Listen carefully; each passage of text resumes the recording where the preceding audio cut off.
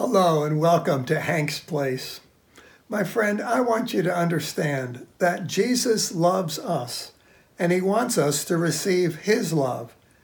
And in turn, that will enable us to keep his commandment found in John 15:15, that we are to love one another as he has loved us.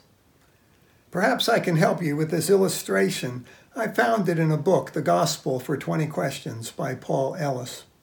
So, suppose it's your wedding day, and right after the ceremony, the minister hands you a book. It's a thick book, the Marriage Rule Book, it says. And he advises, read this, for inside you will find the secret to a happy marriage. Well, you want a happy marriage, so you open the book, and inside you discover all sorts of rules for a happy marriage. Be honest. Be kind.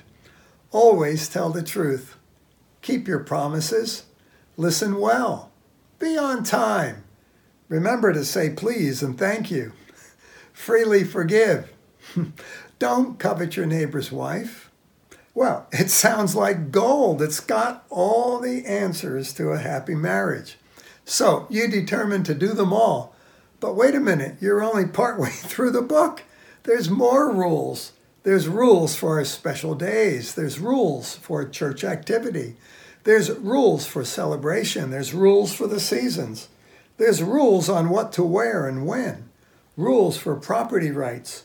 Rules on intimacy. Rules on family planning. And there's hundreds more rules. Wow, you may think, I had no idea that marriage was going to be so hard. I'm not sure I can do all this. Well, you keep thumbing through the rule book and finally come to the last page. There you find these words. If you love your spouse, disregard this book. You don't need it, for you will keep all the rules effortlessly. Now, my friend, there are so many Christians who don't operate this way. They never got to the back page here. They keep looking to the book just in case, as if it were a book of rules. They get weary.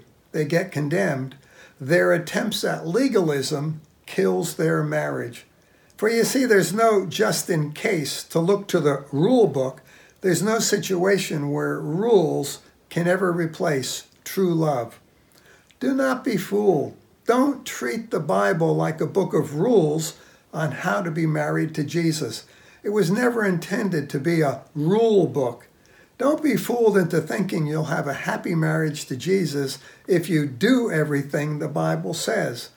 Read the Bible, you find out humankind cannot keep the rules. We need a Savior. We need the grace of God. We need the tender mercies of God. We need the loving kindness of God. We can't keep the rules. The Bible's not a rule book. It was never intended to be a rule book. Don't make it into a rule book and ruin your relationship with Jesus.